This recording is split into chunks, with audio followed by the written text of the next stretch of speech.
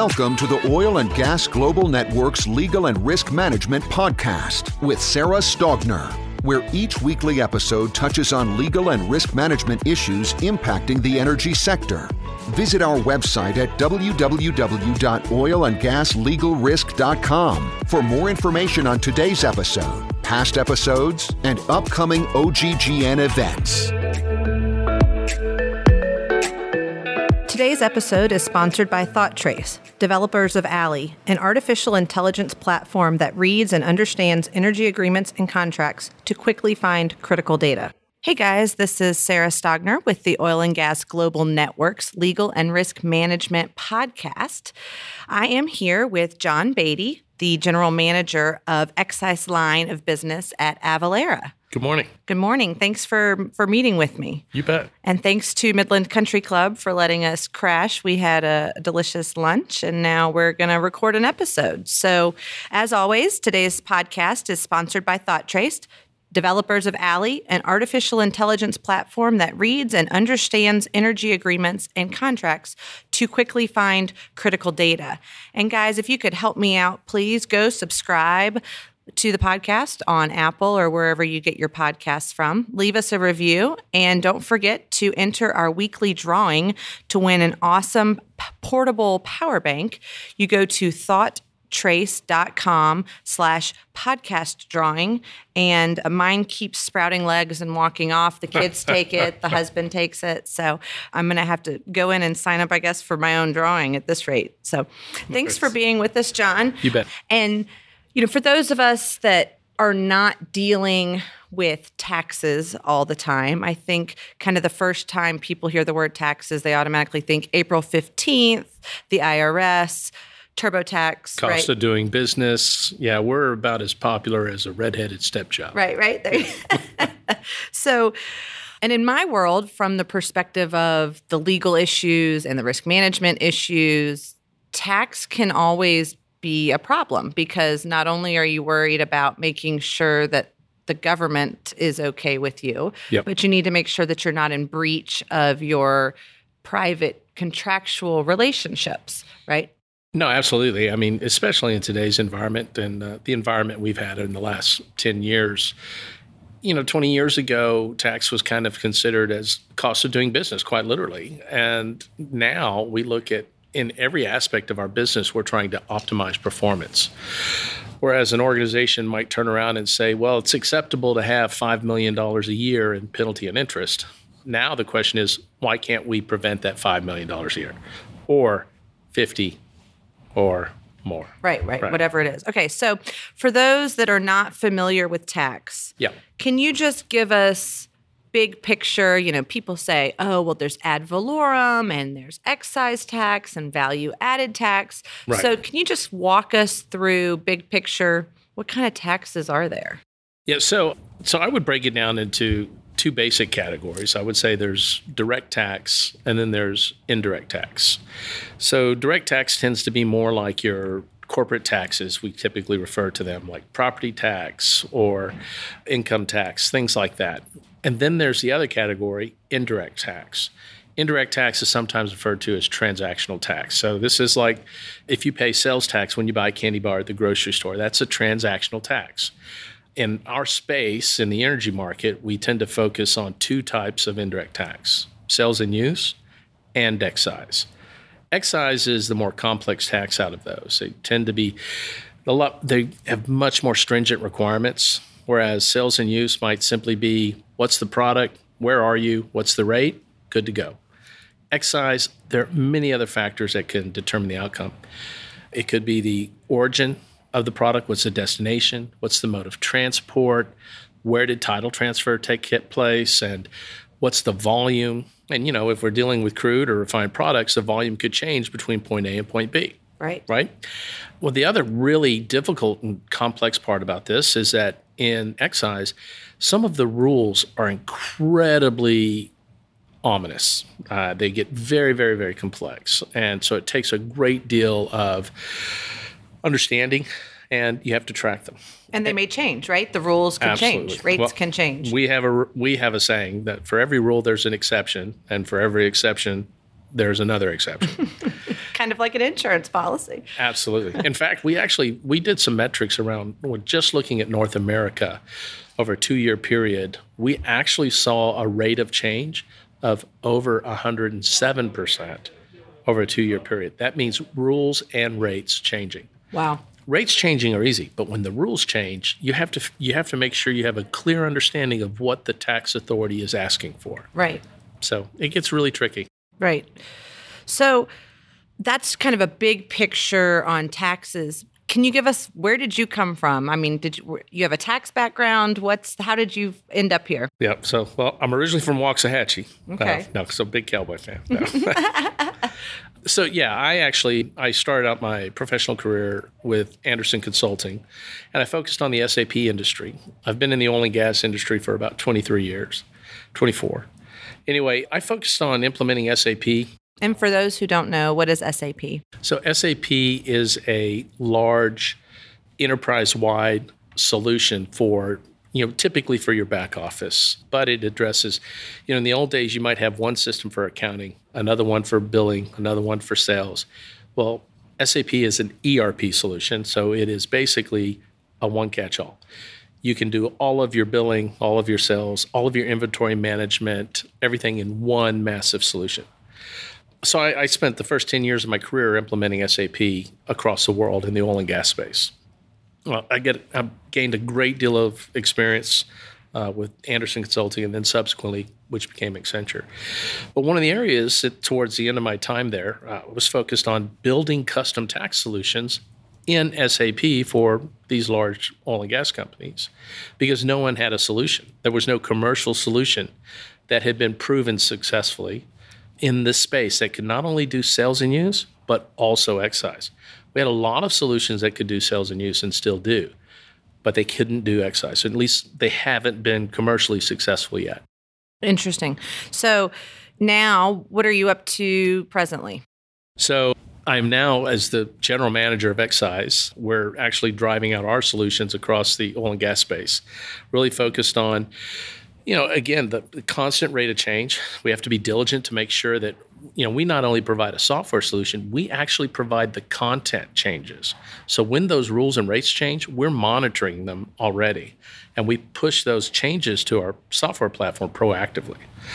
We're looking at other ways, other challenges in the industry. We're trying to be diligent to ensure that our software can address their needs in the future. Things like, as we see more oil and gas companies looking at mobile refuelers, for an example, right? Okay. When you think about it, we've had some of the super majors investing in these, I would say it's Amazon for fuel, where you can have them come and refuel your car here in the parking lot. Right, or they've got generators out on site or frac pumps or whatever it is that are diesel generated or natural gas generated and having somebody come out and refuel them. Well, yeah. And so the question becomes, traditionally it's, okay, well, I'm going to sell oil and gas here at the corner of 5th and Main. Okay, I know what the rate is. I know what jurisdiction it is. It's easy to calculate if you understand all the complexities in that one spot. But what if it's a mobile refueler that's going to go out to a, job site? Right, a well pad here, a different county there. Or your parking lot on the other side of town. It might be in a different county. It might be in a different special jurisdiction, which requires other taxes. It may have a unique load fee or spill fee based upon that fueling. So it's really trying to get exact pinpoint accuracy for geospatial location, understanding all the complexities of that one physical site, and calculating the taxes correctly. It's all about consistent, accurate reliability. Right. Yeah. No, I mean, and I think as technology evolves and we become more of an Uberized type of society, that those are issues that businesses may not be thinking about until they get in trouble, till they get audited or something, right? And then they get slapped. Right. So we were talking I think we were talking earlier at lunch probably about how over the past 20 years, companies have been good on kind of focusing on transactional efficiency, right? And you mentioned an 80-20 rule, which it's so funny that in life, 80-20, right? We've all heard. It's a rule of thumb. It is, right? Yes. We've all heard that we spend 80% of our time getting 20% of our results, and we should really focus on what we do best and delegating to others, right? But in your case, you're talking about the difference between sales and use tax and excise tax and kind of the number of transactions versus the value of those transactions. So Can you tell us a little bit about that? No, absolutely. So when you look at a typical oil and gas company, a large volume of their transactions will tend to be sales and use. So it's a lot of heavy lifting, but not really challenging. It's not hard. They're not complex rules, and they're not very difficult to extrapolate. And so early software products focused on that. It was transactional efficiency to drive a cost benefit, right? But the issue was excise did not have a lot of transactions, but those few transactions typically represent the lion's share of the total tax liability for a company. So think of it this way. Let's say you're buying that little candy bar and you get it slightly wrong. Well, okay, it's maybe 2 points on a candy bar purchase. It's not that bad. But if you get the rate wrong on, let's say, an entire tanker of fuel, right, from one state to another, it's going to be big. It's going to be a much higher dollar volume, and you have a much higher risk on your penalties and interest that you typically will find.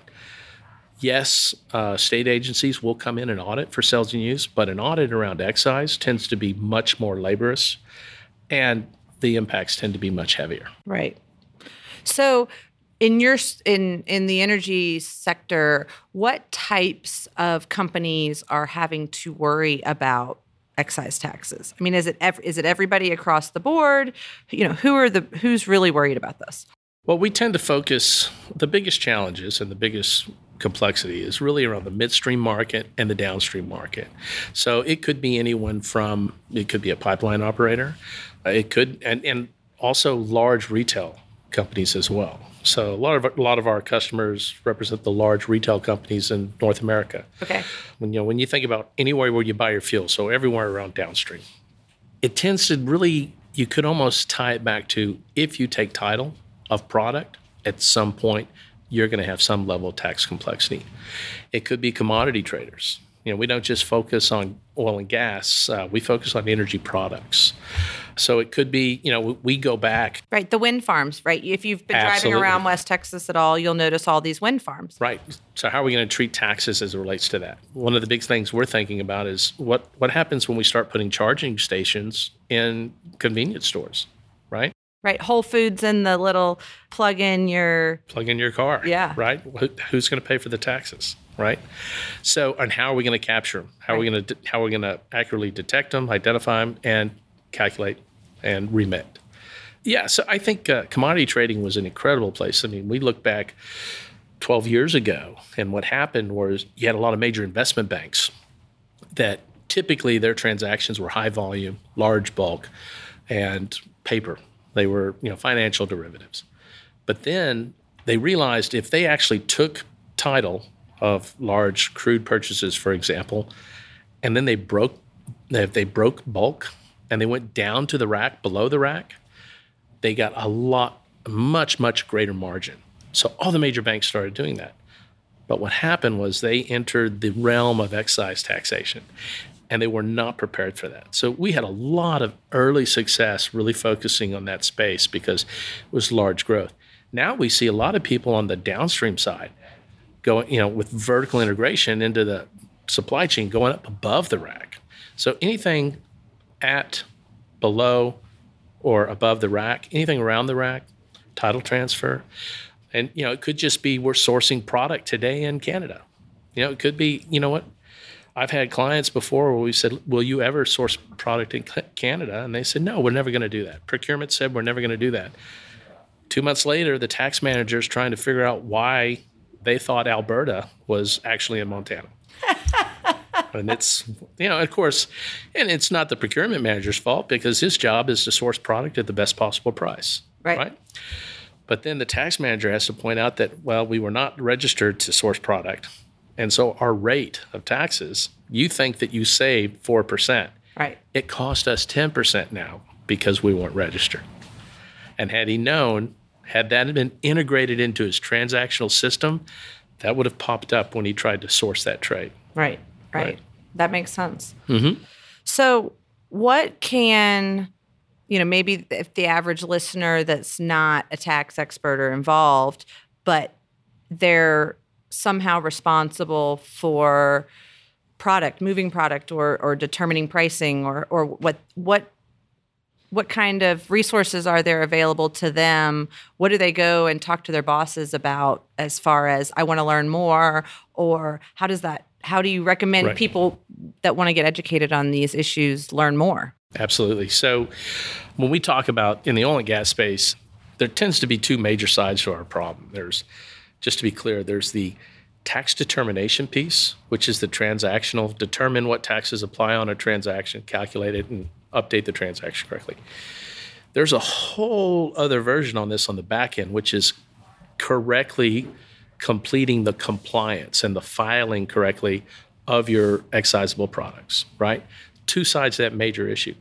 Great sources for anyone are some of our industry, and what's available in the industry is the Federation of Tax Administrators has a great program where you can learn a lot. API, the American Petroleum Institute, has an entire oil and gas tax vertical where they focus on education. And these are both great sources for, networking and staying current with the industry, hot topics, but also just learning. And aside from that, sometimes it's partnering really with your vendor. Your vendor, sometimes, if you're using a vendor, they can work with you to say, look, that happens for us all the time. We'll have an organization, they'll have turnover. Because the hard part about our particular area in the industry, we have a lot of people with very historical legacy knowledge. And unfortunately, a lot of these folks have been doing it for 25, 30 years. They're ready to move on. They want to go to Florida and sit by the pool and don't we all, watch their grandbabies. So we are constantly trying to get younger people in the industry. But I will typically have a customer come in and say, we've got 3 new people and we're trying to teach them excise. And so once a year, we do our annual user conference. We do a lot of training for our own customers. Okay. Yeah, those are some great resources. And so that leads me to, if people want to learn more about your product or you individually, how do they get in touch with you guys? So you can easily reach us at www.avalara.com. That's AVALARA. And they can contact me directly through the website, and we'll get them the help they need. And so aside from taxes, do you guys look at anything with tariffs or other landed types cost of and charges? Absolutely.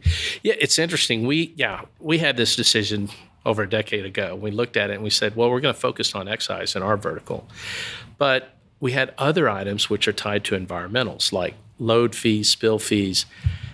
There was no solution for that. So although it may not be a tax, it's a need which tends to be levied on the actual tax administrator or the tax manager.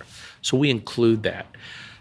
Big part of it was pipeline tariffs. Nobody had an automated solution for that. And then we engineered a way to use our solution for that. One of our key focuses right now, I've been looking at over the last year and a half, are environmental compliance with some of the greenhouse gas requirements like California CARB. We've been really focused on that because we have customers that can leverage our product to automate their environmental compliance requirements. Right now, the biggest challenge is California CARB. Washington State was trying to pass a Clean Air Act, and this November, the voters overturned it. So we're staying diligent. We're looking at that, and we're also focused internationally.